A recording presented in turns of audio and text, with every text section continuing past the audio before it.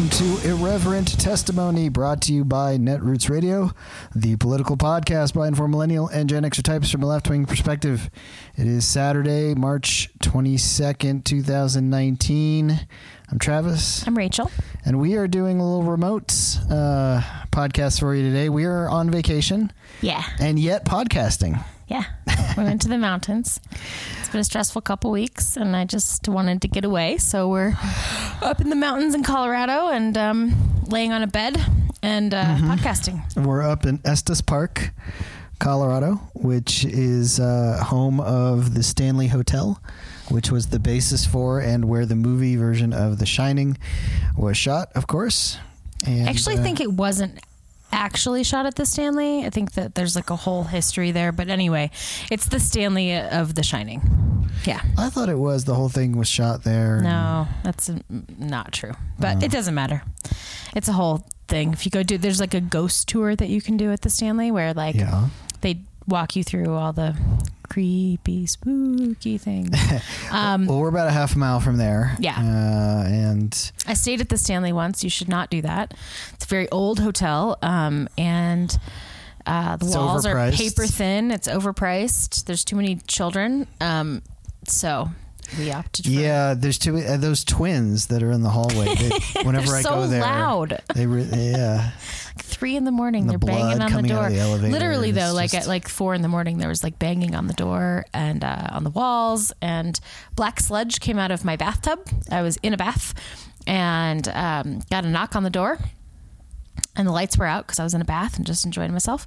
And there was a knock on the door, and I went to answer the door, and they were like, is your bathtub overflowing? And I was like, what? And they're like, is your bathtub overflowing? And I was like, no.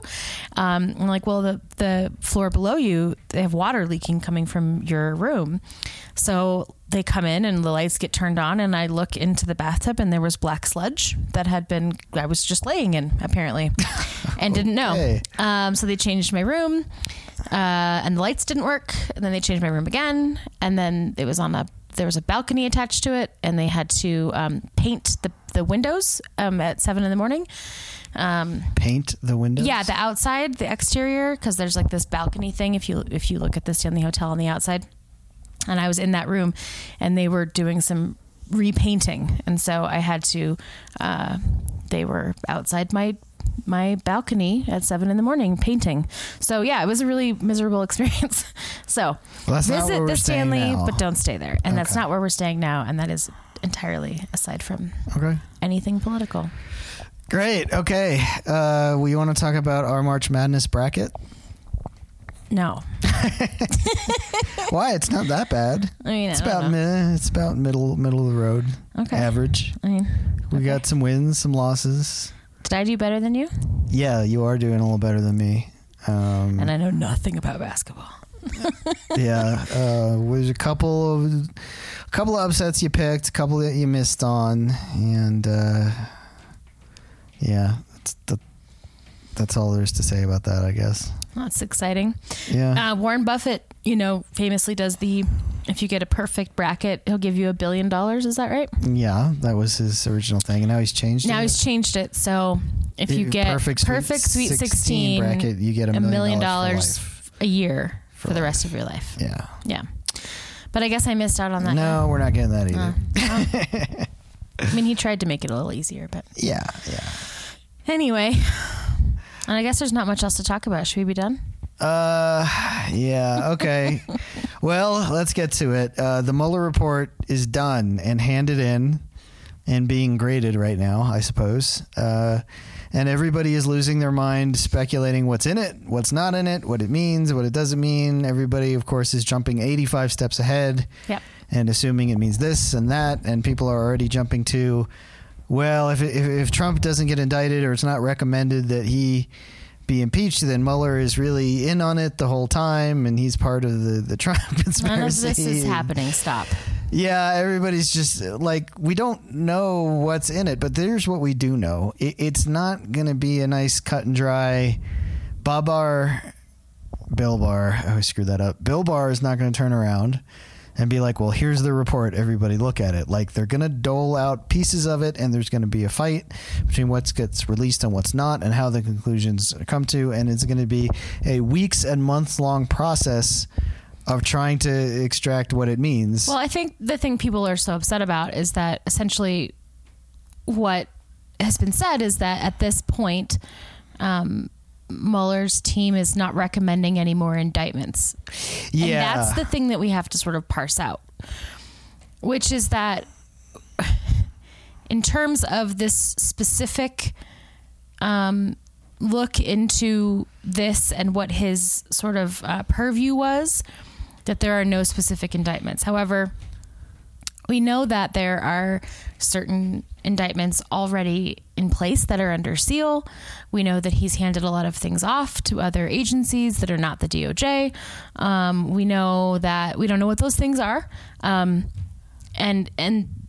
that continuing cooperation exists between many of the informants, Michael Flynn and Gates and Manafort. And like, there's a lot still going on. It's just that this is the conclusion of the Russian interference in the 2016 election investigation. Yeah, let's back up a little bit and explain a couple of things to remind everybody, because it's been so long and there have been so many permutations that people kind of forget, right?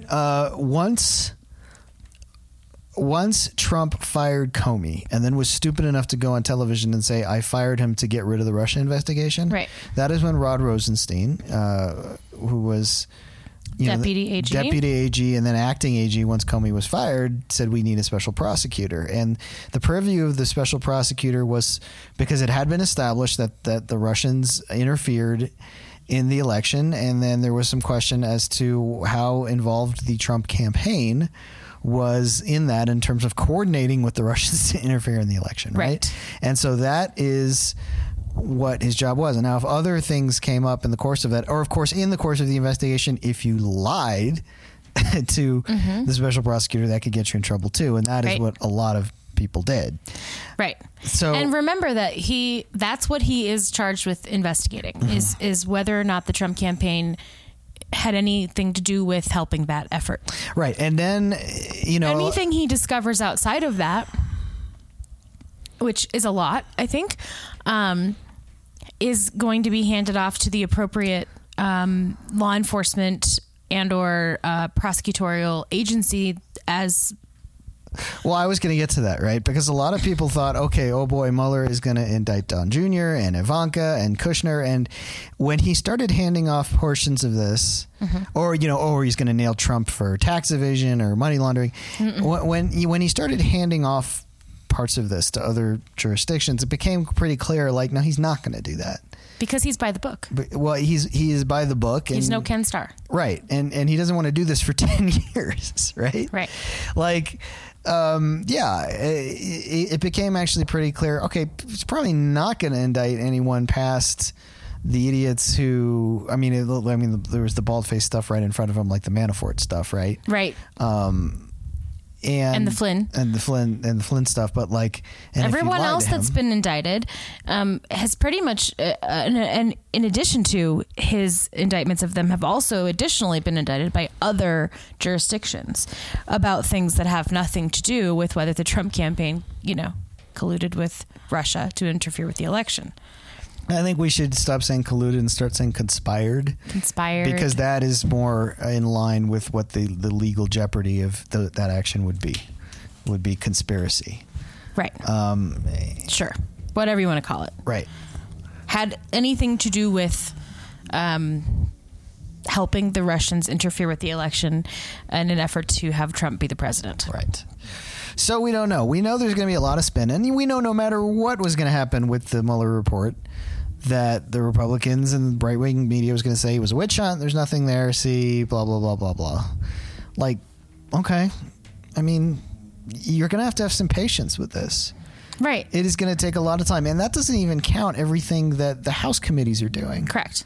I mean, like, the Mueller report, it became clear, I think, to us probably over the course of the last 3 to 6 months, like Like, the Mueller report is not going to be... It's not going to be the Starr report. No. Like, that's what people are expecting. They're expecting this large tome of juicy details about the sex life of Bill Clinton, only the, conspiracy of Donald Trump. It's just not that. No, because Robert Mueller is not Ken Starr. This isn't that. We're not going to get that. That's not what's going to come out of this. No. Now, stuff's going to be leaked, and it'll be interesting, but it's gonna take weeks and months, and stuff's going to dribble out and drip out and drips and drabs.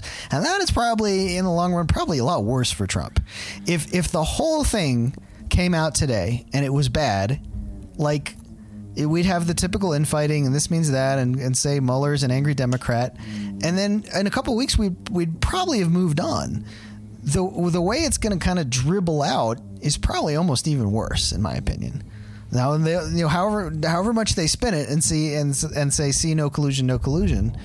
I don't know. I feel two ways about it, right? Like, there's been such anticipation, and so many people on our side of the aisle are really feeling anxious and sort of upset and not knowing. And there's this there's been so much anticipation that this idea that now there's this report, and what does it mean? Like, what's going to happen? They want this big revelatory moment, and I think this slow dribbling dilutes it to a point where it's like, then there's one little thing, and then there's another little thing, and then and I think it does, the dilution of it may make it harder for us to see the bigger picture all at once. We're going to have to sort of piece it back together. Yeah, piece it back together and kind of look at it from a historical perspective, even if that historical perspective was only a couple of years, to sort of understand exactly what happened in a way that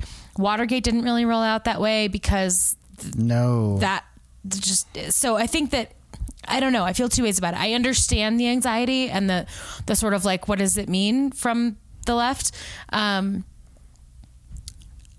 confident that it will work itself out, but I understand where that comes from, and I do worry a little bit about if there is no explosion, if there is no big thing that happens, that people will be like, well, maybe he didn't really do anything, and then it sort of gets lost in the daily, this week this happened, and it sort of just gets lost in what did he actually do anything? And then by the time 2020 happens, we're like, I don't know, there was this whole thing about this Mueller thing and nothing really happened, and you're like, actually 27 million things happened, but nothing big happened. And so I don't know that we can keep people's attention enough to say, well, plenty of big things have happened. Yeah, but that his doesn't matter. His campaign manager is going to die in prison. Nobody cares. That's what I'm saying. Nobody cares about that anymore. No, that's not him, I just don't know that we can make a case for impeachment if it's just this slow dribble. Well, I think it's harder to do not that. Based on the Mueller report alone, no. But let me back up. That's what everybody's been waiting for. Well, then they were misguided. This is my point. If you thought that Mueller was going to slap cuffs on Donald Trump and perp walk him, you were unrealistic. But that's what everyone's been saying for 2 years. Well, we like to pretend that was the case, but that's not realistic. That's not going to happen. And here's the bottom line. It's just like in 2018 when we were coming up on the midterms and everyone was saying, Mueller, come rescue us. And we were like, no, what rescues us is going to the ballot box and voting these assholes out. And that is what's going to save us in 2020. Bottom line. Now, hopefully some more things will be revealed to highlight some of the dastardly deeds of 2016 in the Trump campaign. And one way or another, we will have a lot of that highlighted, whether it's via details from the Mueller report or from the House investigations or more leaks or whatever have you. The stuff always gets out eventually at some point. But if your focus and your energy was all on Mueller's going to rescue us, that was probably never the smart move. And I know we've been excited about it and we've been talking a lot about it, but we never said oh, don't worry, Mueller's going to rescue us. The only thing that's going to save us is voting as many Republicans out of power, including Donald Trump and Mike Pence, as vigorously as possible. That is the remedy. Well, we still have it. That is the main takeaway from this. It's a reminder. Right. We don't know what's in the Mueller report, but Mueller's not slapping the cuffs on him, and we don't know if it's going to be anything as concise as to say you should impeach him, right? It probably won't be. at the ultimately, or if it was that we even see that, because Barr could shield that. We don't know. Well, he's not going to make a recommendation about impeachment of the president. That's not his job. No. He is a prosecutor. He's an investigator. So his job is to say, here are the things that happened. And then it's up to Congress to decide whether or not there are impeachable offenses inside of that. Yeah. And since you can't indict a sitting president, as I guess we've decided for whatever reason, they're going to stick with that. Then it really lays down. It just comes back to Congress. And we already knew that. Right. And again, this is why 2020 is so crucially important. And there's a lot of people doing a lot of good work on that front that we'll get to. But there's no reason to be freaking out either way about the fact that the Mueller report is dropped, or what might or might not be in it. You gotta like back up for a minute, though. Of course, I think it's unfair to say that people expected something because they're naive, or because they don't know how things work, or because whatever, about the Mueller report, given the way that everyone talks about it, that everyone has been talking about it for the last 2 years, that everyone in the media, us included in some cases, have talked about it, have talked about like, well, Mueller's not done. And blah, blah. I mean, the way that we talk about the Mueller investigation has been for everybody, I think a lot of people on our side, this thing that's like, okay, we'll be patient, we'll wait, but he's going to get down to the bottom of what happened, and then we'll find out. Hold on a second. Forget us. Look at how Trump has reacted the whole time to this. Just 48 hours ago, you had him saying some guy comes in and writes a report. Some random guy off the street writes a report. How's that fair? Right. Like, Trump is obviously scared of things being uncovered. Yes. Now, it might not have all been on Mueller's plate. And again, this is why patience is needed. Like, you have SDNY, you have ongoing investigations, you have the House. Like, Mueller might not have been able to nail him, but he certainly might have laid the groundwork for him to be in deep, deep shit. Right. I just think that the mischaracterization of what Mueller's, the way that we've been talking, not us necessarily, but like the general media has been talking about this investigation. I think it's understandable why people are like, what's over? But nobody's been going to jail. And we don't know what's in it, but I think you're right that whatever's in it probably will lay the groundwork for other jurisdictions or Congress or whoever to sink their teeth into what really happened. Sure. And I think, history tells us that whatever happened, we'll find out about eventually. We just don't know when that will be. Well, let's think about it. And I think what you're saying is right, that what we can do is we can't do anything about what's in the report, or when we find out about what's in the report, or what happens about what's in the report. What we can do, which is a thing that you got to focus on when you're in this sort of traumatic situation. What can I actually do? Is you can do a lot of campaigning and voting, right, in 2020, and not eating our own. That's what all the other we're going to get to that, which we'll get to later, and we'll get to that. But probably ruin our vacation getting very angry. But that's what you can do. I mean, after Trump was elected, you and I sat down for a very long time and had a lot of thoughts about what the fuck are we going to do. We still have those thoughts. And what we decided to do was continue to do this, but also like hyper local politics. Yes. What can I do? What can I actually do, and what can I actually affect? And what I can actually do and actually affect is local politics and state politics. Yeah. And this is that. It's just what you can actually do is like not eat your own, and then go campaign and knock on doors and donate and volunteer for whatever Democratic candidate you like the best, and then whichever one wins, fucking vote for them. Okay, let me just back up a little bit with this, all the spin around the Mueller report, and just think about a couple things. Use a little common sense and think about a couple things. Okay, in the intervening weeks and months here since the report has been delivered, the big fight between, and Congress is doing it already, between Congress and the DOJ and Barr is going to be how much of the report can we actually see. And Democrats say, we want to see every word. We want a PDF of the report online so everybody can see it, right? And Barr's going to fight that. Right, like the Starr report. Right. And Republicans are going to fight that. And so, up until today, when Trump is quiet, Trump has been screaming about witch hunt. Mueller's an angry Democrat. Mueller should be in prison or whatever. And Fox News has been echoing that. So think to yourself, okay, now Republicans could turn around, which I doubt, and say, yeah, the report's great. Let's release the whole thing. Some of them might say that, but they're not going to do that. Do you think really everything in the report is exculpatory and there's nothing damaging in there if they're going to fight as hard as they can to have much of it not released?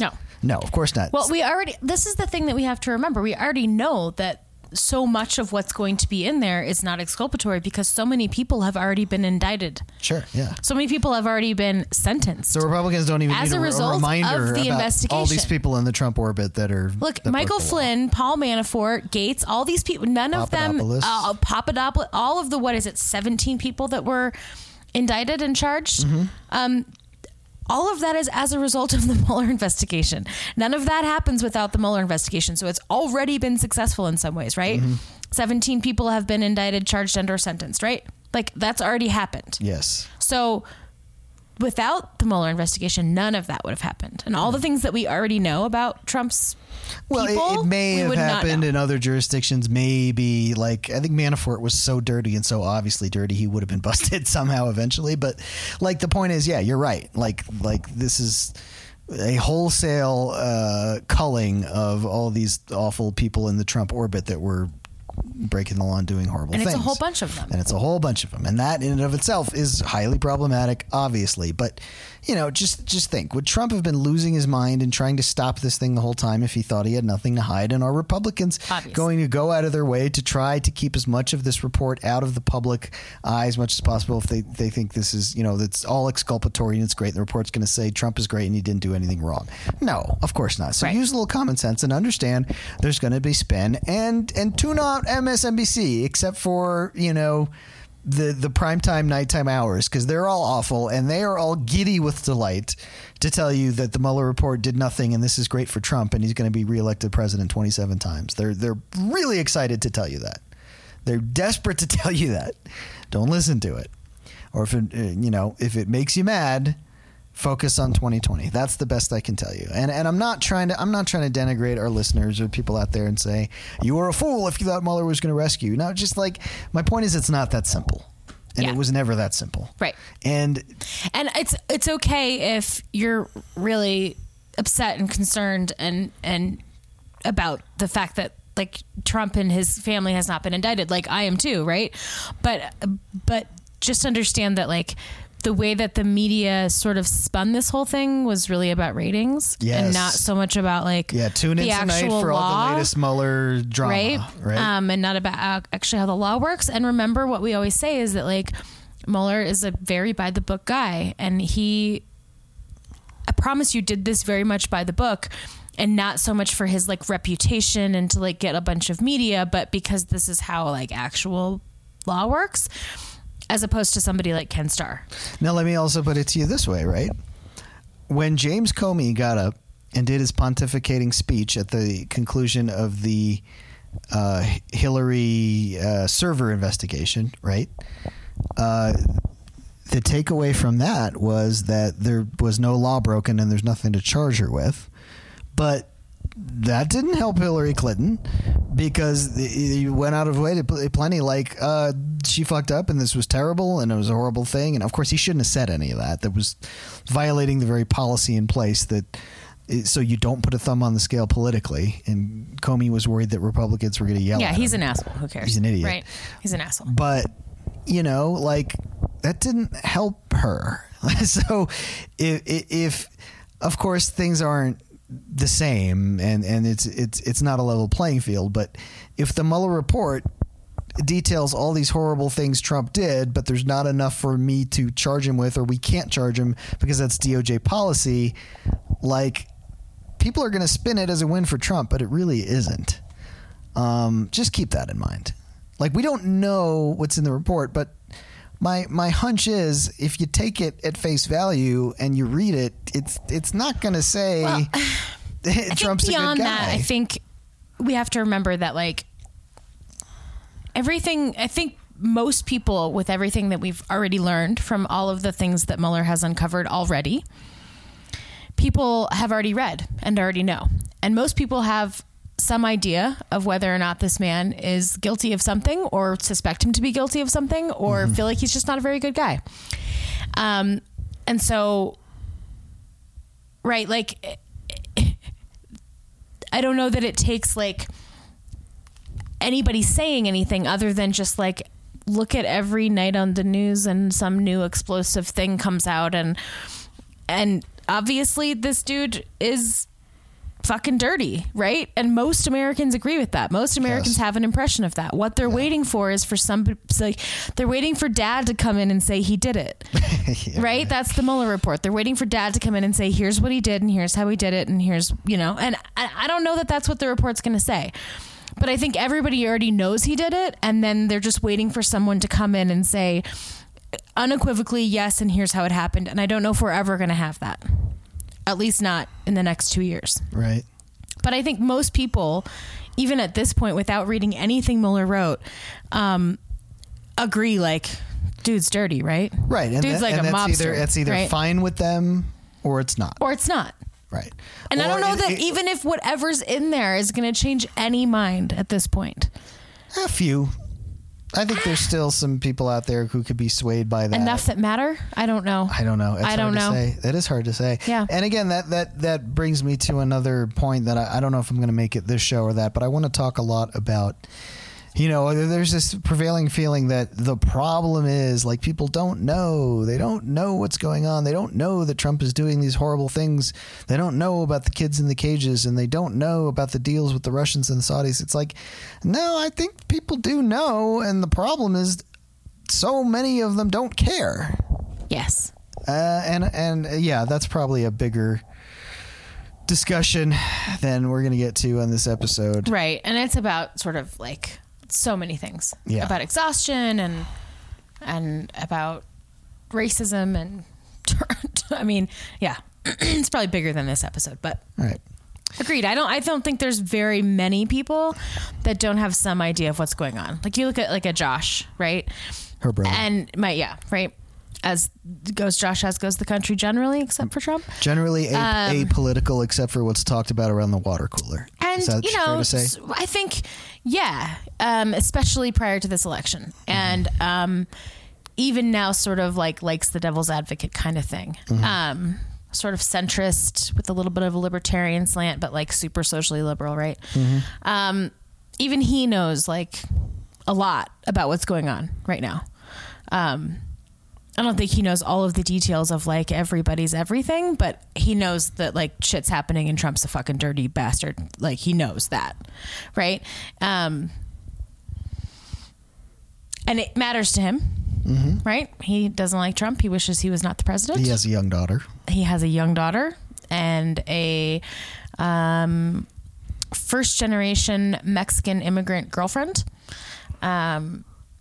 Although that's more complicated. But yeah, it is. But yeah, no, I mean, yeah. But I think prior to the 2016 election, he was sort of like dabbled in it to play devil's advocate. And now I think he knows a lot more than he ever knew about a lot of things. And I think that's true for a lot of Americans. I think that's true for a lot of Americans. I think a lot of people like have paid attention and know like the word emoluments, right? Like that's a thing that we talk about sometimes. People did know about that. But I think that people are generally more aware of what's going on because it is just so pervasive. And it also, that leads to like oversaturation and exhaustion. And like, I guess that was sort of what I was trying to say, was like the dribbling out, I think, is sort of damaging because there isn't this, Saturday Night Massacre or this big thing, right? This like 2-week long Watergate report from the Washington Post or like whatever, right? Like it's just this like, oh, this guy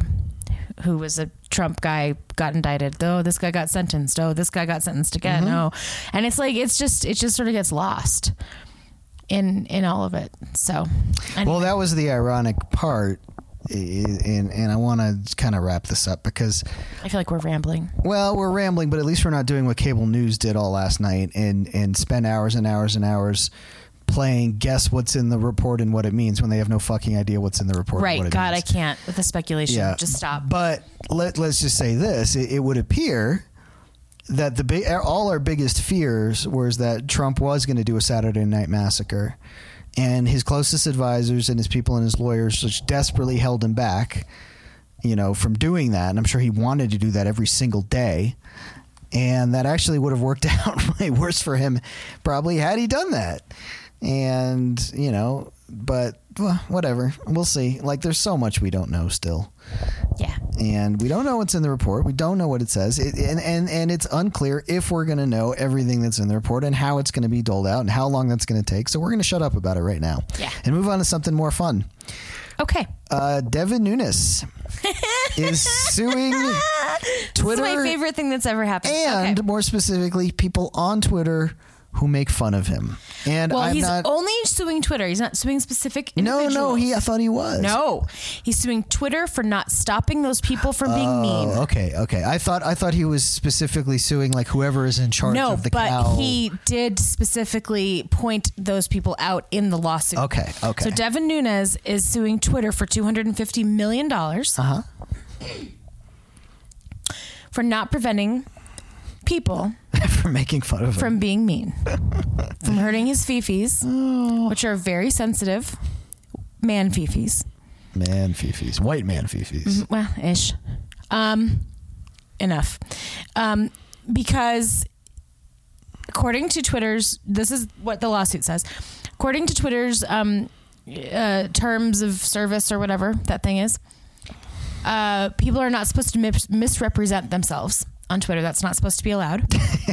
And so you're saying that's not Devin Nunes' actual cow? So when someone creates an account that says Devin Nunes' cow and Devin Nunes' mom, they are misrepresenting themselves. And the fact that Twitter hasn't shut them down, and they're being very mean to him. They're saying very mean things. It's making him feel very bad about himself. Yes, it's hurting his feelings very much. It's impeding his ability to do his job as a congressman? Yes. Because it's making him look bad and it's making him feel very bad. And Twitter's not stopping it. And Twitter says that you're not supposed to be able to be somebody that you're not on Twitter. And because they're letting it happen, it's very unfair. And it's hurting his feelings, and he's suing them for $250 million. Okay. So, but see, I thought there was that makes more sense because I thought there was a defamation element. There is. Okay, but who's defaming him? His cow. So then they are part of the lawsuit. But he's not suing them. He's suing Twitter because of the cow. But here's the thing, Rach. I mean, you know more about the law than I do. But in a defamation lawsuit, if I say Rachel is a weenie, and you sue me for defamation, and it goes to court, like I have to prove you're a weenie.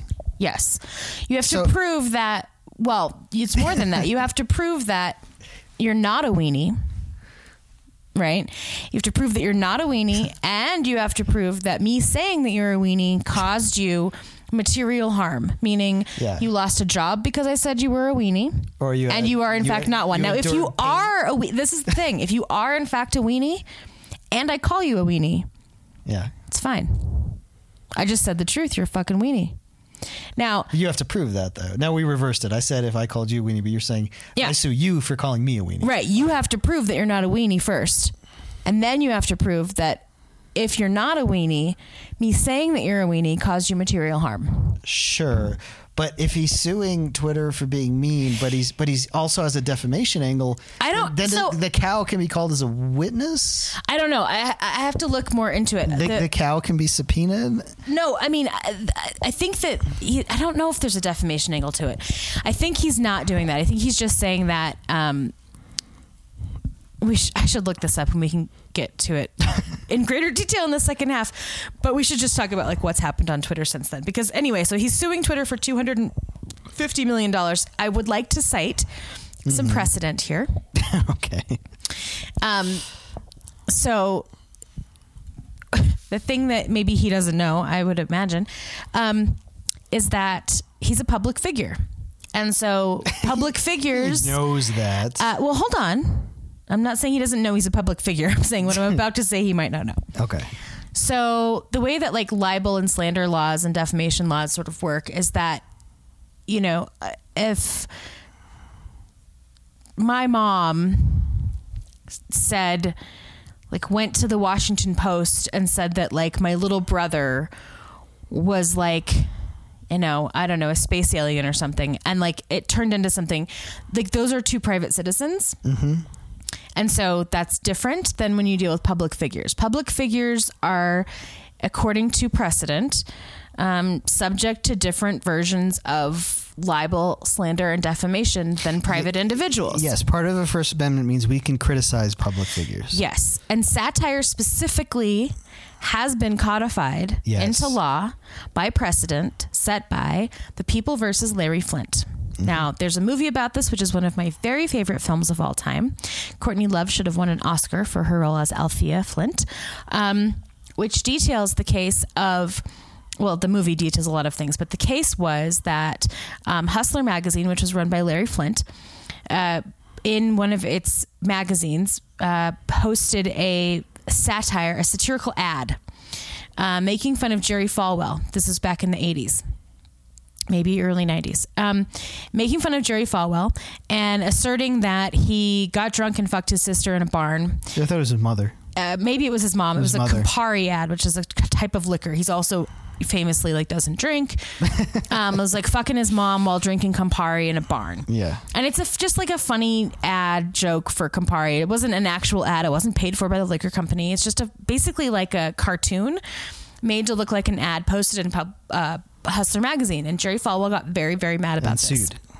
And sued him and won again and again and again, all the way up to the Supreme Court. And the Supreme Court took the case, and Edward Norton plays his attorney in the movie, and he's tremendous. It's a great movie. Watch it. Woody Harrelson as Larry Flynt is like it's one of the best movies ever. But anyway, Supreme Court comes back and says unequivocally that if you are a public figure, people are allowed to satirize you. People are allowed to make fun of you in public. People are allowed to say horrible, nasty, vile things, including "I fucked your mom." And the court, like, doesn't like Larry Flynt. Like, they're not like fans of him. They are not like, this is good and he should have said this. It's that he's allowed to say it because he's making fun. First Amendment. Well, so the legal precedent is a reasonable person couldn't possibly believe that what they were saying, that they were purporting to be fact. Right. Right? Like, we're not saying, nobody reading that would be like, oh my God, Jerry Falwell was drinking and fucking his mom in a fucking barn. No one would believe that that's what it was actually saying.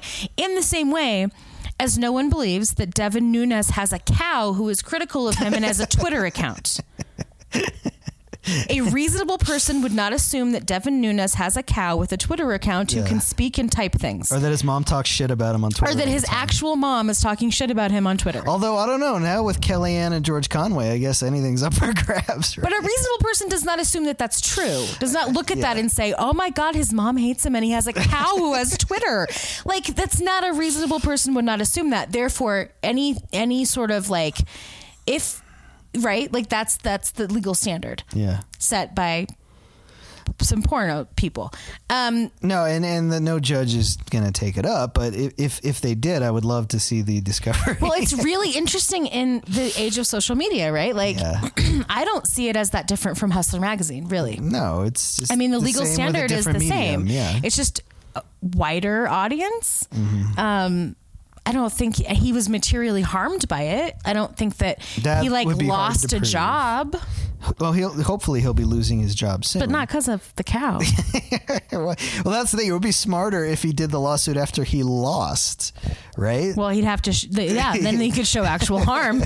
I don't know if it's the cow. Well, he would have to prove it was because of people making fun of him on Twitter. Right. That's why he lost. And then it wouldn't be Twitter's fault, even then. No. So anyway, it's ridiculous. But the fun part about this is that his cow, since the lawsuit, has more followers than him by like a couple 100,000. Yeah.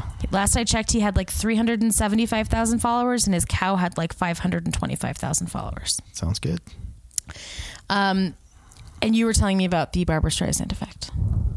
Yes. Well, and then that's going to segue in nicely to Barbra Streisand, but go ahead. Babs, I was not too long ago, a couple years ago maybe, somebody flew a drone, I think, over Barbra Streisand's property. and then posted it somewhere and said, hey, look, this is Barbara Streisand. I think it was Google Maps, right? Was it Google Maps? I think it was.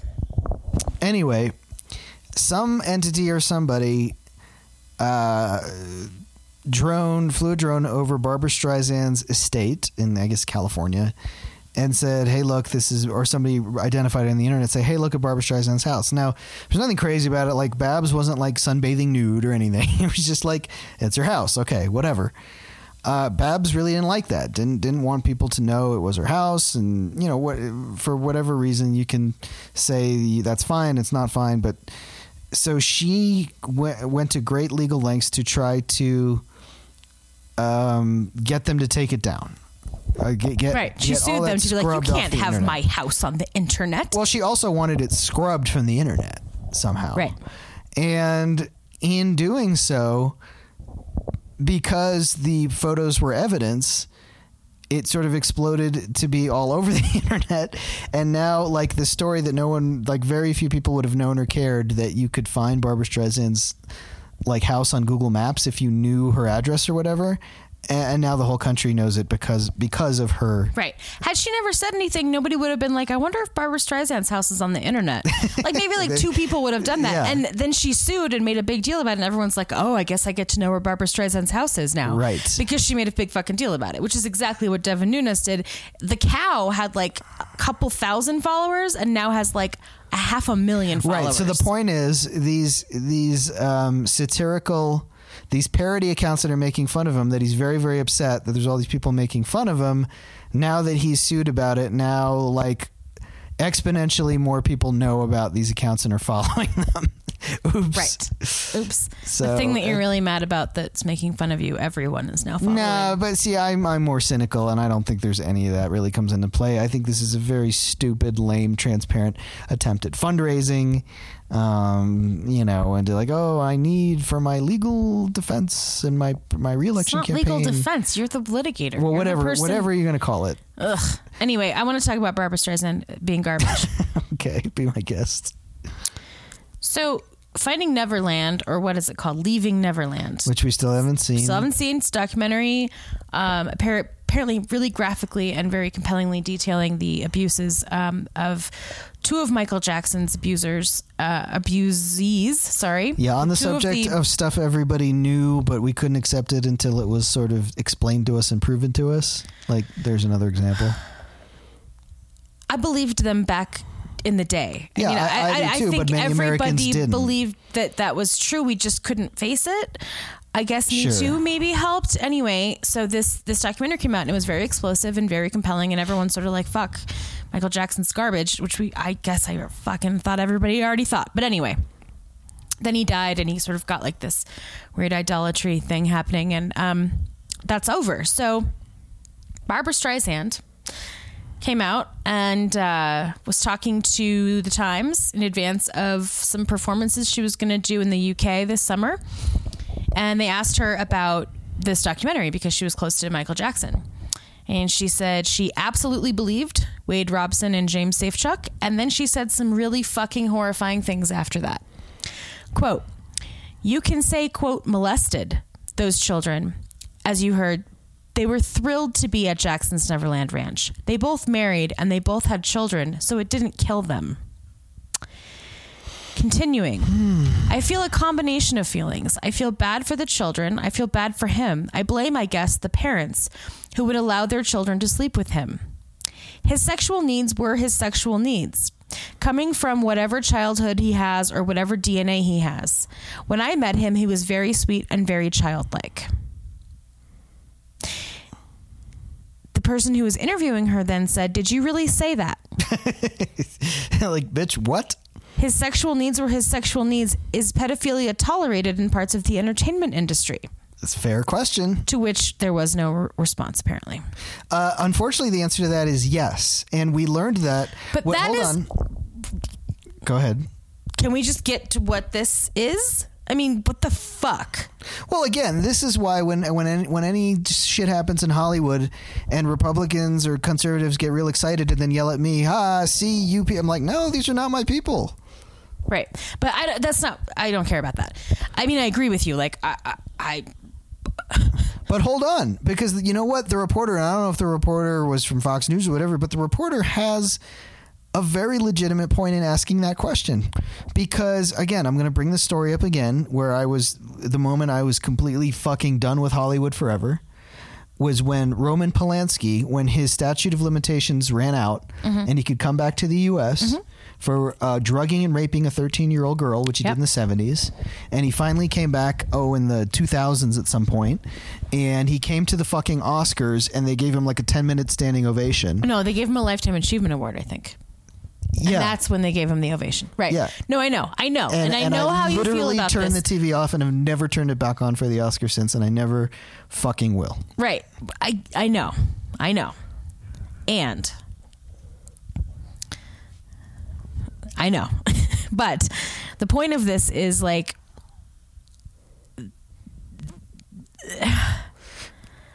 there's a million tentacles. They were thrilled to be there. His sexual needs were his sexual needs, and like they were fine, and they have married and have kids. So what's the problem? Is a sentence that she said out loud to a reporter. Yeah, it's like overheard in a bakery. This is to a reporter out loud in advance of a tour she's having. Great. This is how pervasive it is in Hollywood. That's how bad it is. Or among the elite, right? Because we see this because this is not some gross conservative man that's saying it's okay to date and marry 14-year-olds like the Roy Moore thing, right? This is a woman, a Jewish woman, who is supposedly very liberal, whatever you want to say about her politics. But here's her saying, well, it's okay for a celebrity to use kids as sexual objects. It's really just fine. Mm-hmm. And they turned out okay. Yeah, he was Michael Jackson, and they got to go to Neverland, so who cares? Like, that's the degree of like audacity, right? That they all have. Well, yeah, I mean, I think it might have been different had these been like famous kids, which also famous kids were abused. Well, I want to talk about the Coreys. Yeah. Right? Corey Feldman and Corey Haim have been saying for decades that there is a massive pedophilia operation happening in Hollywood amongst the most powerful people in Hollywood, and they've been trying to expose it for a very long time. One of them died, Corey Haim, right? Died. Corey Feldman is also like Looney Tunes, and I get it, and like nuts. Whatever, but like fucking Christ, that doesn't make what he's saying not true. Yeah, it doesn't, and I don't doubt for a minute that he was sexually abused as a kid. QAnon territory here, because it's like it sounds a little bit like that, but that's not what we're saying. We're not saying there's like a worldwide pedophilia ring. We're saying that kids in the Hollywood system, there may be. But I'm saying that... Well, it's not led by Hillary Clinton and Eric Holder. Certainly not. Probably. And I don't know anything about it, and I'm not saying that. And they're I'm not child sex slaves on Mars. I have no doubt that Corey Feldman and Corey Haim were sexually abused as children, as child actors in Hollywood, and that a lot of other kids that they knew probably were, and probably by a lot of like the same like executives. And, you got a taste for kids. That's a thing. Yeah. I mean, we look at what just happened with the Trump guy with the Epstein. That right. Plus the trafficked Chinese women in the massage parlors. Oh, at Bob Kraft. We haven't even really gotten to that yet. That's still unraveling. That's like there's like 7 executives of like major banks and shit that are wrapped up in that. I mean, I don't know that those women are necessarily underage, but they are the women that are being trafficked from China. Right. I think that's an important distinction. It is an important distinction. That's true. But I don't think it's unreasonable to assume that like there's a lot of kids that are abused in Hollywood. Yeah. Right? Oh yeah, and in the music industry. And right. Yeah, certainly. Like I was and her, I mean, I think as evidenced by her comment of just like whatever, they liked being at Neverland Ranch, and his sexual needs were his sexual needs, and they turned out fine. Like that is literally the most laissez-faire answer to hold on, just this horrific allegation to give you a personal of graphic sexual abuse that I've ever heard. Personal bent on it. I've been in the music business and industry a long time, and recently I was mentoring and working with a young up and coming female singer songwriter. Yes. And I sat down with her parents, and I just warned them. I was like, look, just watch out and don't trust men in this business. And like, oh yeah, no, we know. I'm like, no. Listen to me. Don't trust men in this business. Just don't. Especially ones that come in and groom you along with her, because that's exactly what they allege in this documentary. Of course. They make the parents trust them. They make the parents believe that they just have the best interest of their child. Mm-hmm. They're going to make them famous. It takes, months and sometimes years. And then you learn to trust this person. And then you learn to like, sure, you can go out to ice cream, and then it's sure you can stay overnight, and then it's sure you can have a week vacation, and sure we'll go on tour together, and you guys don't need to be there. And that's where like, systemic sexual abuse happens. Yeah, absolutely. And that's something that anybody who has a kid who's musically talented should know. And I'm really glad you told her parents, and I hope they took it to heart. I'm sure they did. They're very smart. Yeah. Anyway, we are going to take a quick break. When we come back, what was it we were going to talk about? We're going to rant about Bernie. Probably just talk about how much we hate Bernie. I'll give you some updates on the 2020 Dem field and some other crap. Just don't go anywhere. Be right back.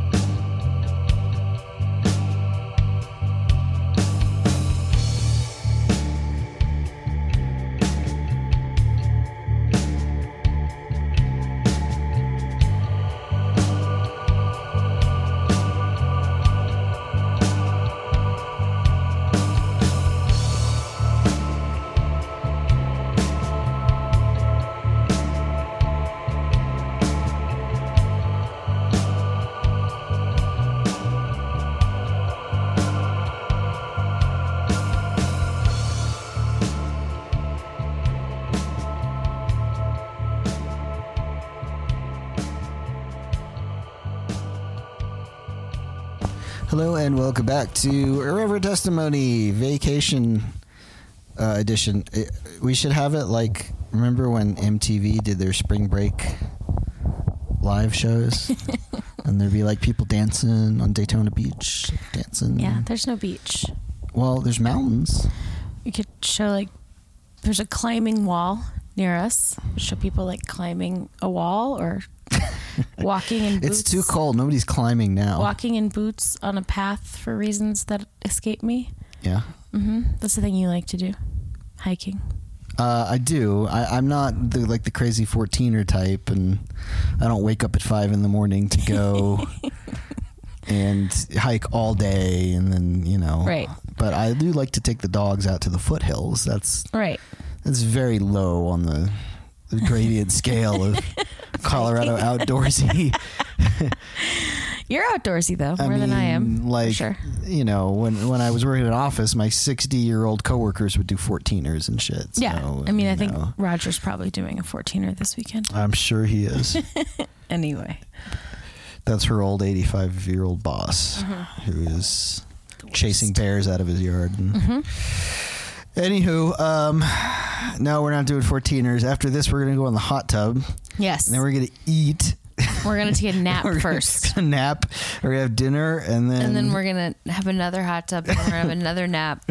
Maybe like watch some TV and be in bed by 10. Yeah, we'll watch Forensics Files. We are very old. Or Law and Order SVU and shake our heads at the shit prosecutors get away with when they're even the good guys. That's the whole thing. The prosecutors and the police are on a team, side by side, working the case together. It's fine because they're just trying to get the bad guys. Just trying to get the bad guys, and those goddamn sleazy defense attorneys just saying like the law matters and stuff. It's terrible. And that their clients have rights. How terrible. Dare they? Sleazy assholes trying to let rapists be on the streets. Yet that shows a guilty pleasure for us. Me mostly. You mostly. But I like the mystery aspect of it, and I do like that they highlight why women don't come forward to. Right. They do a good job about the victims. Yes, for sure. They highlight some good stuff, but oh god, is it awful? While dictating things that actually happen that absolutely should not happen, and they're portrayed as being good. Yeah. Like the DA, like barging into prisons to cajole people under arrest without their lawyers to take plea deals. Like, oh my God, no, stop. Nobody can do that. Please stop. But they do. That's the point. I know they do. In real life. It's actually not untrue. No, it's watching just, SVU or any Law and Order is sort of like, yeah, that's actually what happened. And it's presented as, oh, this is fine. Right. And you should, these are the good guys. These are the protagonists doing these things that you should be rooting for. Yeah. And the defense attorneys are almost always the bad guys. They're like sleazy, yeah. No, it's the worst. But, it's fun to watch, I guess. Yeah. I don't know. I struggle with it these days. And IA is always the bad guys, too. When one of the characters... Internal Affairs. Yeah, they're the worst because they might... beats up a perp. Ice-T just punched a guy in the head and it's like, goddamn IA's coming down on us. That guy needed to be punched in the head. And you're like, no, you can't punch people in the head. You're a cop. No, funnily, Ice-T is usually the most by the book in that show. It's the two white people, Stabler and Mariska Hargitay, her characters that are always fucking the law and the rules. And he's pretty much by the book. So God. Yeah. That show's awful. But I mean, I get it, right? It's awful and I really enjoy it. It's one of those things. Yeah, I get it. No, I get it. Anyway, we're trying to distract ourselves and just talk about whatever. Bob Kraft had a statement. Remind everybody who Bob Kraft is. The owner of the New England Patriots, who just got busted a week or two ago at the Jupiter, Florida, which is close to Palm Beach, massage parlor where there was sex trafficking. Yes, Chinese women being sex trafficked through massage parlors. So by saying that you can come over here, and then when they get here, they're supposed to have work, and then they're going to pay off the whatever amount was. Yeah. Right. And then they actually just get sex trafficked. Yeah. They're basically slaves. Horrifying. They have a hot pot and a cot that they sleep on and they are drugged and it's horrifying. Yeah. It's a nightmare. And in any event, Bob Kraft got busted and he made the statement that was I'm sorry, I take responsibility and I want to earn back the respect of NFL fans and the public at large. And I want everybody to know that I have great respect for women. Go fuck yourself. Well, first of all, this guy is best buds with Donald Trump.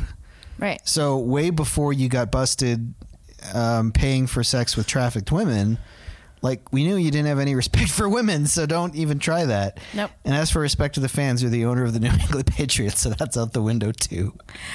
I mean, I don't want to talk shit about Pats fans. Some of my favorite people are Pats fans, but fine. But I would like to also really, since we haven't really talked about this scandal at all, delineate between sex workers and trafficking victims yet again. Yes. This is a thing that we have to talk about. There's a big, big difference. And when we talked about Sesta Fosta back in the day, about this awful garbage bill that was passed in order to prevent trafficking, which it did not do, but largely helped to shut down the safety of sex workers. The difference between trafficking and sex work. I'm pro sex work. I think people who choose to be sex workers should be protected, that their line of work should be legal, that the people who choose to go to sex workers should not be arrested, but particularly the people who are sex workers should not be arrested or charged, that it should be completely legalized and above the board on all counts. And the reason for that is because I think that it protects sex workers. Yes. And if you look at internationally how that has happened, there's a lot of European countries, Western European countries who have decriminalized sex work and in some cases legalized it. And it's been great, right? When sex workers are assaulted or raped or drugged or kidnapped or any other thing that could happen to any woman, they're able to call law enforcement and they're able to the Johns that see them know that that's a possibility. And so it's not as enticing of an opportunity as it is in places where sex work is criminalized. Yeah. And sex workers can talk openly amongst themselves about people that are safe to see and people that are not safe to see. Right. They have online forums and places where they can go and say, hey, this guy is really problematic. This guy is really great. When it is criminalized in the way that it is in the States, it really puts women's and just sex workers in general, their lives at stake in a way that is really harmful. Trafficked people are a thing that I think we should talk about. I think we should be honest about. I think we should look into. But the two are not equivalent. Well, let's talk about why it's a complicated subject. As you know, there are feminist leaders, some very prominent feminist leaders, who say all sex work is being trafficked, essentially. Correct. Yes. And that complicates things. Right. And I can understand their point of view. I don't happen to agree with it. This is one of those inside baseball, inside feminism things we can talk about. Sort of like TERFs, right? Yeah. Trans-hating radical feminists who should not ever be able to be called feminists. It's one of those things. And so the feminist community has been divided for years. Nadine Strawson and Catherine, you'll remind me of her name. Mannheim? Two feminist authors and theorists and leaders have been fighting about this for decades. Yeah. Whether porn is essentially anti-feminist or should be illegal. That's still a raging one. It is. And it's the same line of thought of whether sex work should be legal or is it all rape. Can I talk about porn for a second? Yeah. Because I'm old enough just to remember when porn was finding your parents' VCR stash or magazine stash. Or I was a babysitter, so I'd find my people I was babysitting and watch their porn. Sure. Right. But you learn a lot about people. But the point was, like, it was a thing, and certainly women and girls, their attitude of porn was like, gross, no way. And in the early days of the internet, in the early days of the internet, generally, I disagree with you on that, but well, okay, but outwardly, like, we don't admit that shit. That's what I mean, right? No, girls didn't ever admit to watching porn or looking at their dad's stash or masturbating or anything. But now I'm hard pressed to meet a woman who is not very open about the kind of porn they watch and, you know, the kind of porn they like and don't like, and that is a radical shift from the last 15, 20 years. Yes. But I think that's because there's been a radical shift in what porn looks like. That's part of it, yes. Because although a lot of women I know like the most horrible kinds of friggin' porn that I think is. I think that you're there. Making a value judgment about things that you shouldn't be making a value judgment about. Okay, fair. I think that porn is really different than it was back when we were kids. But when we were kids, it was Playboy and Hustler and like a couple of porn companies in LA that had like Jenna Jameson and Stormy Daniels and, you know, like big titted blonde ladies and, you know, big dick, prototypes. Well, just white people. And then, like, you know, they had some like interracial stuff, which was really problematic. And then, like, you know, like that was what porn was. And now everybody has a porn studio in their pocket. Oh, yeah. Right? Mm-hmm. So you can produce porn from your cell phone at a moment's notice. Yeah. And everybody can do it. And everybody is doing it. Yeah. And it's changed the nature, I think, of people's relationship to pornography and their relationship to sex in part, I think. And I think that that's part of why I think women have taken a stronger ownership role in their own bodies in terms of porn because of that. So like the cam girl phenomenon took a lot of power out of porn studios. Oh, yes. And a lot of power out of the gross men that you had to, the gatekeepers sort of. They're trying to reclaim it now. They're trying to monopolize and reclaim it now. Of course, they want their money back, right? But it took a lot of the gatekeeping out of porn. And so it was like, look, I can get a camera for $100 and shoot pictures of me like squishing my feet in jam. yeah. And make $100 a day. Yeah. Right. And like that was unheard of before. That was like super niche Craigslist, or before that, like, you know, want ads and like, you know, it was very niche stuff. And now, all kinds of sex workers have been able to sort of like just find their niche and make their own money. And the porn studios are real mad about it because they used to be a multi-billion-dollar industry, and they're just shrinking and shrinking and shrinking. And so I think that sort of reclaiming that for a lot of women and a lot of marginalized people has been a part of like the internet revolution. And I'm really happy about that. Anyway, getting back to sex work, that's sex work also. You're allowed to be a sex worker. I think George Carlin said, right, way back in the day, you can have sex, that's legal. And you can pay people for stuff, that's legal. But you can't pay people for sex. Right. Why? Yeah, I don't know. That wasn't exactly. No, how that's not it, the quote. But like that's the idea, gist of it, right? Yeah. Right. That's the idea of it. And that's always been a thing for me that I don't understand. And I think it's really about the same reason that like pro-lifers are pro-lifers, right? They don't care about kids. Obviously, education is massively underfunded, and like there's no like health care. That's another George Carlin thing. No Head Start, no health care, no prenatal, no SNAP, no food stamps, blah, blah, blah. They don't care about kids, right? It's not about kids. So what is it about? It's about controlling your body. It's about controlling women's sexuality. Yeah. Ultimately. And sex work is the ultimate right of that, because sex workers have power. Yeah. Over men. Economic power and power over their own sexuality. And power over men, because men pay them. Yes. And when men pay you for sex, the woman has the power. Right. Or the gay person, or the trans person, or whomever the sex worker might be, whomever this marginalized person might be, has the power over this straight white dude.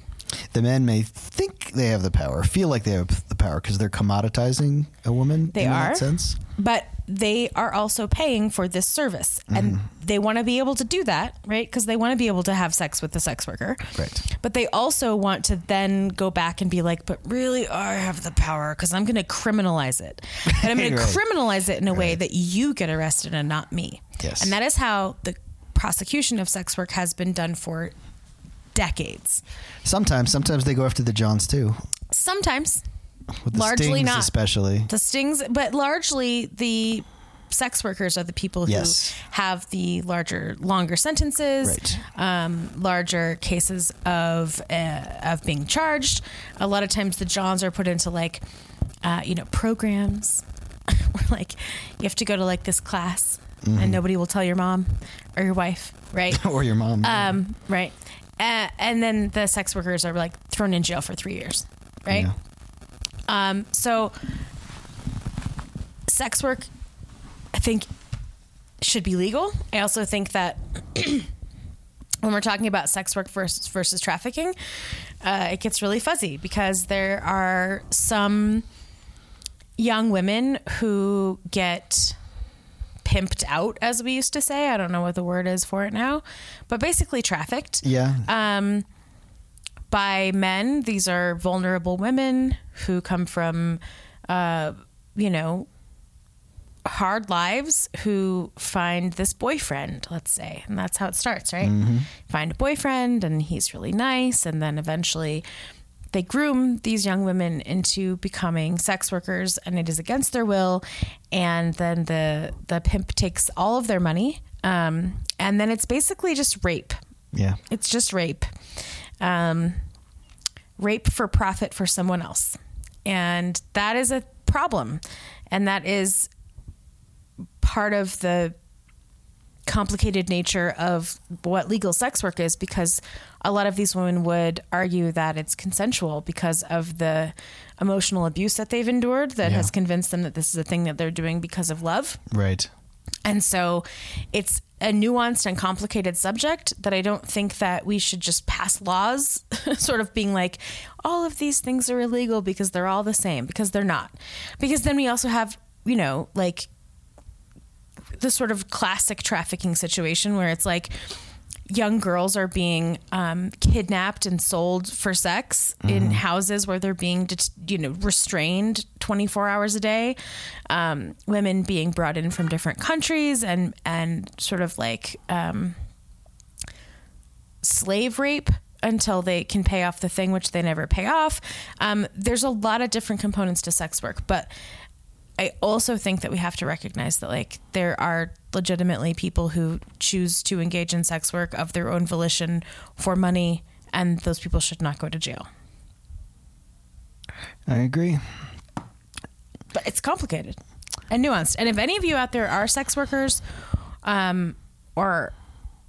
or know sex workers or want to come talk to us about this, I would love that. I know a couple and they have politely declined to come on the podcast for obvious reasons.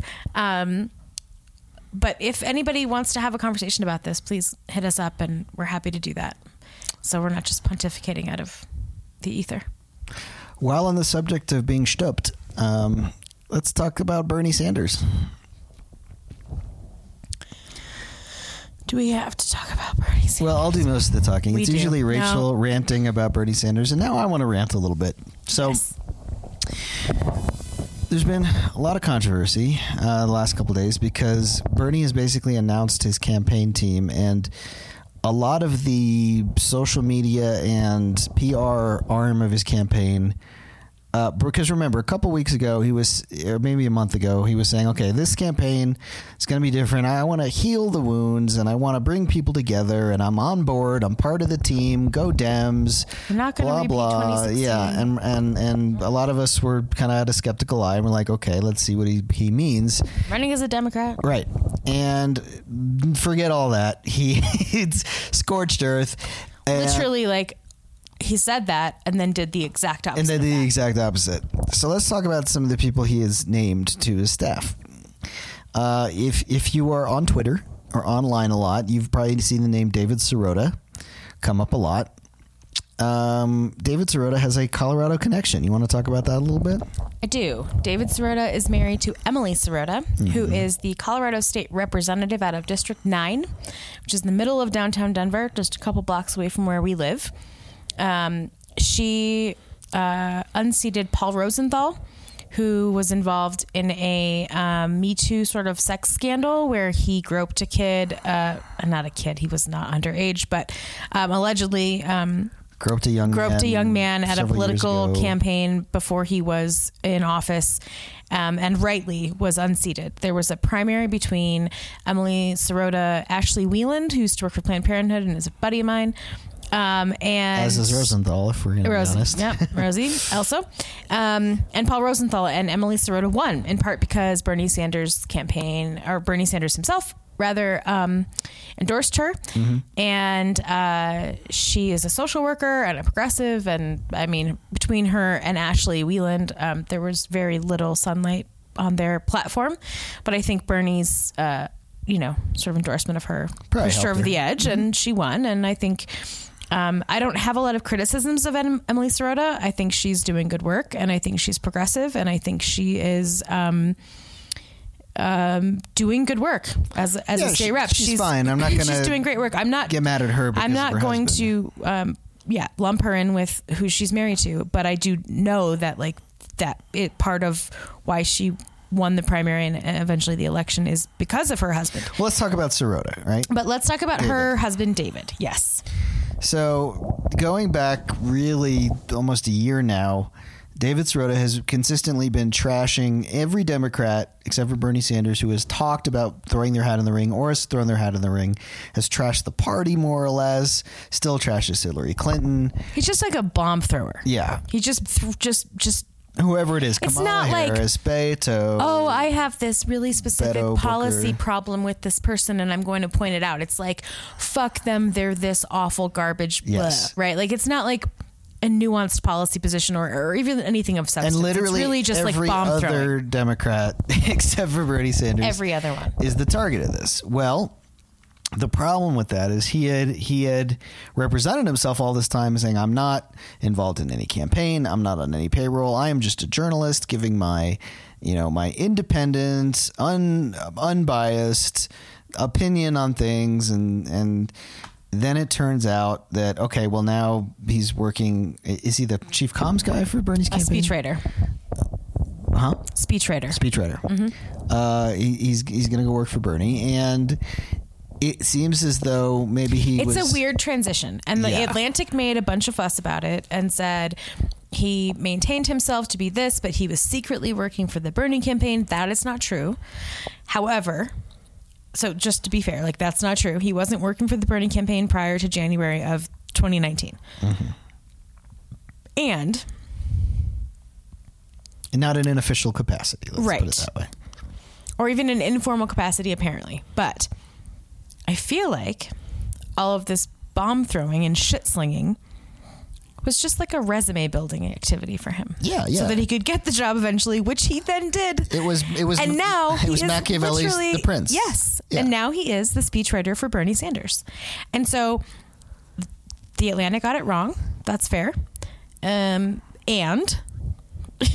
he also has been doing all of this to get the job that he now has. Now, he's not the only one, right? I forget some of the names, but there's basically this cast of characters that Bernie's announced mostly this week or last week that have all been in the camp of, like, the Russia investigation is a waste of time, and it's an excuse by the Hillary people for why she lost. And Hillary really was the one colluding with Russia. You should vote for Jill Stein. Mm-hmm. Like, all of this insane shit. And Bernie hired all these people. Yeah. These are his new senior campaign advisors, speechwriters, communications directors.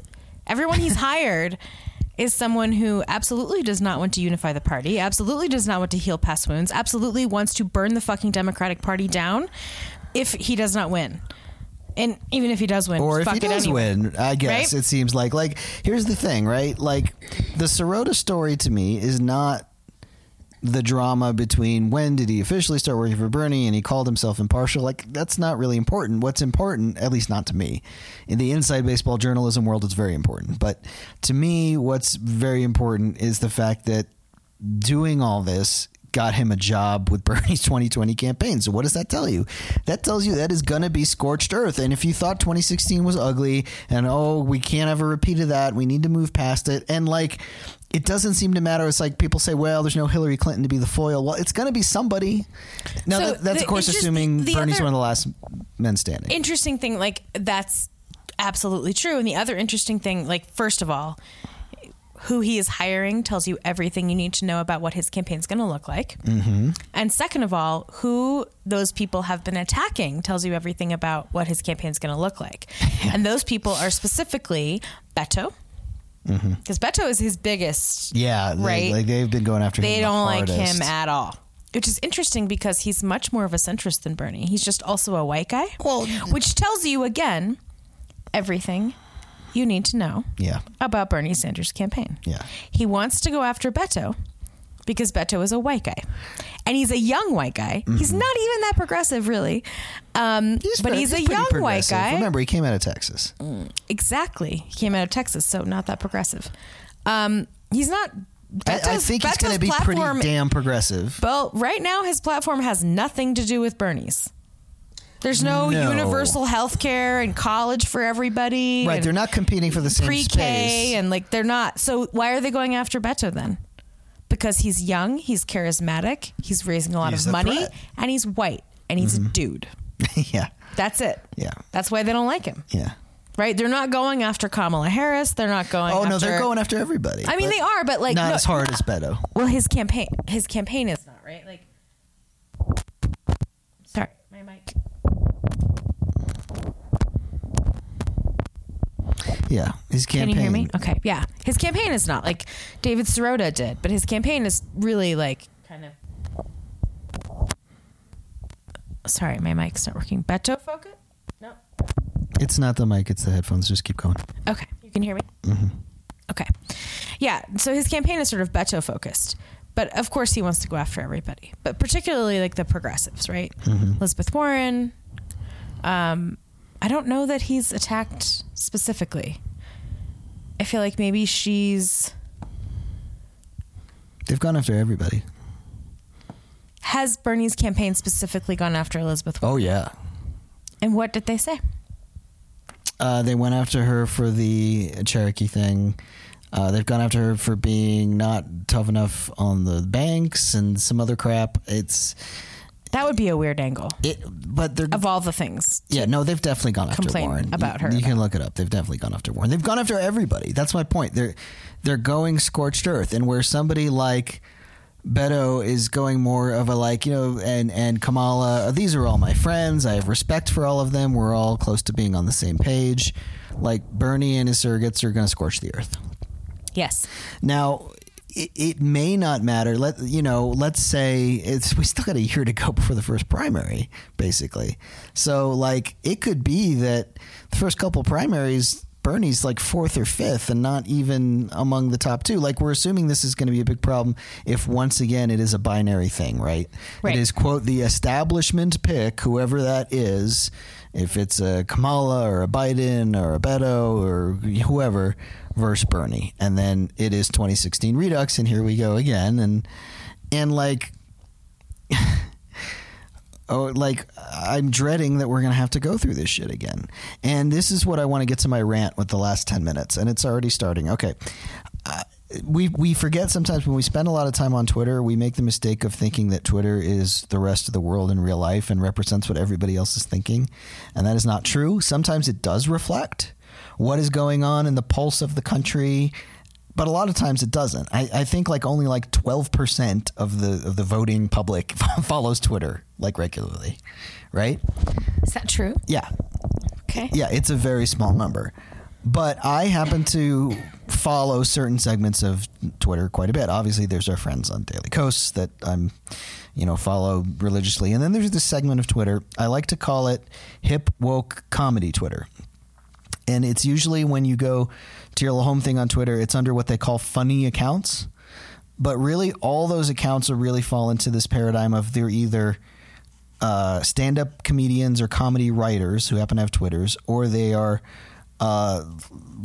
freelance sort of writers that write for Vice and do comedy, or they are left-wing journalists who happen to be kind of funny, right? And Twitter throws them all into this thing called funny accounts. And they're all left-wing, right? There's no because funny they're not is kind of sending you Jeff Foxworthy. No. So, and I could understand why you might get disgruntled about that, but if one of y'all on the right were actually funny, it would be fine. But you're not, so I don't know what to tell you. Right. But anyway, these people are all Bernie shills, is my point. And they're pretty obnoxious, and they're getting more and more obnoxious. And they're almost 97% white dudes between the ages of 28 and 50. They are all white dudes. Most of them live in New York or LA.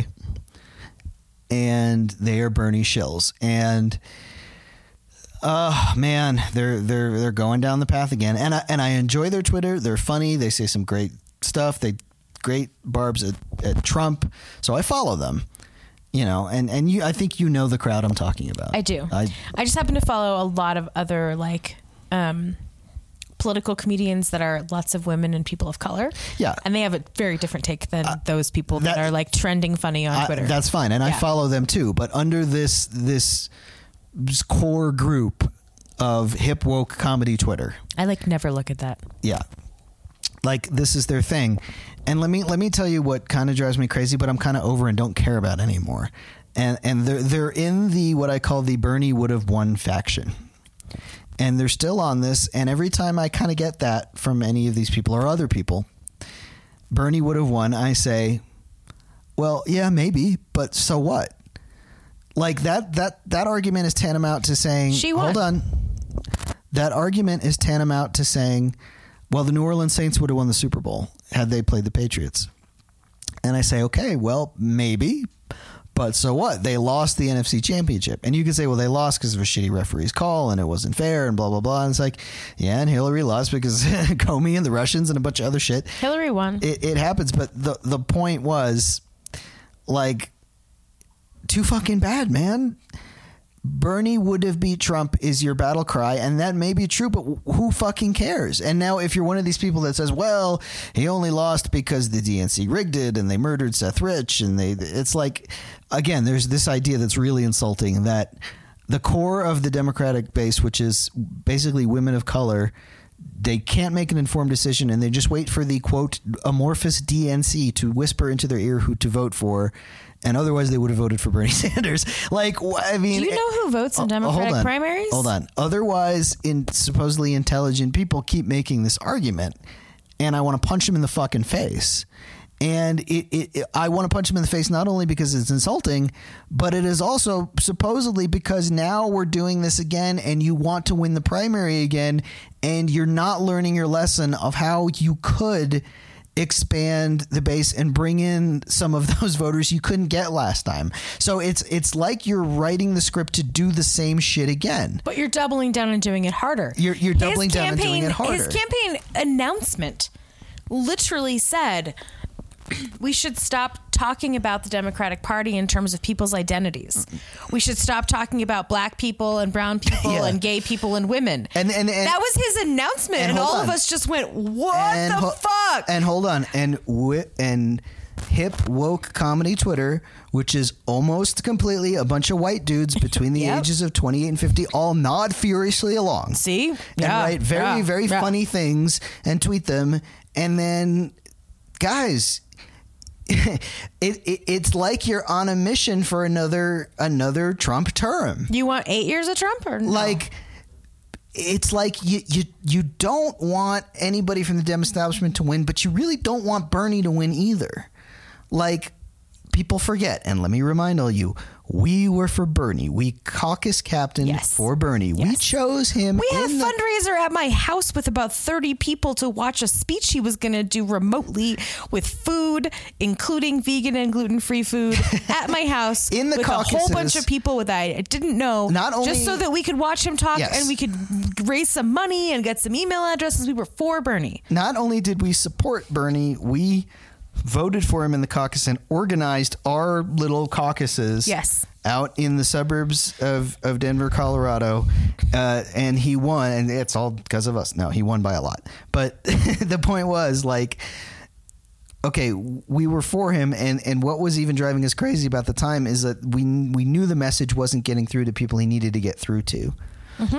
And they're like going back, and Bernie's thought process was, well, I'll never get those people, so if I can make... Like, Hillary's got them. Hold on. If I can make all these primaries and caucuses open, I can get all these crossover, independent-ish, conservative white people to then vote for me, and that can push me over the top. And that is still not going to be enough. So, like, I wonder if they even want Bernie to win. Like, they act like they do, but I think they just... No. They do. They don't understand what happened. They are very, very misunderstood about what actually happened and why it happened. Yes.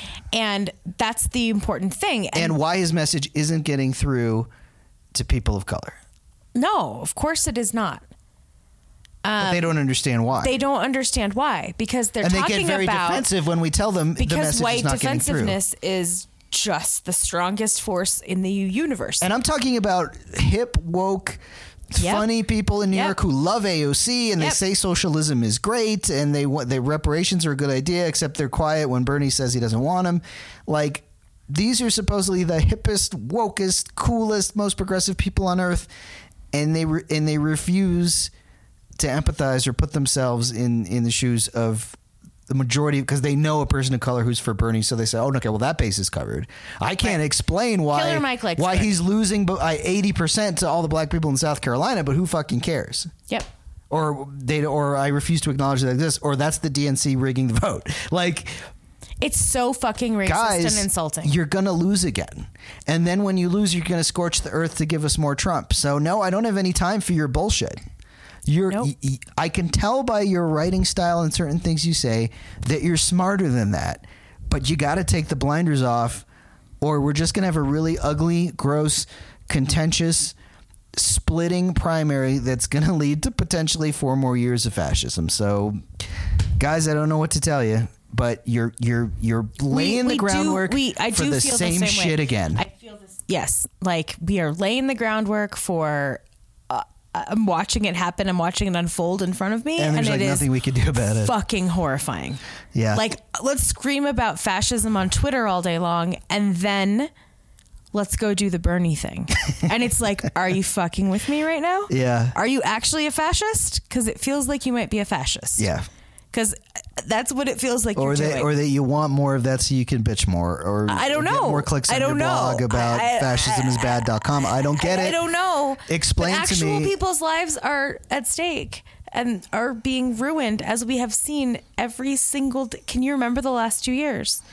Every single day is awful. Yeah. And children are in cages. And like, there's every fucking day is awful, just like I said it would be. We have so much time to go before the primary, so much more to talk about. We're going to talk about this a whole lot more. And I hope that we're not just explaining that it's unfolding exactly like it did 4 years ago, but Bernie and his people seem determined for that to happen. It's like they want 2016 Redux again, only on steroids. So I don't know what to tell you. I hope that doesn't happen, but we're out of time. Find us on Twitter at IrreverentDuo, irreverenttestimony@gmail.com. I'm Travis. I'm Rachel. See you next week.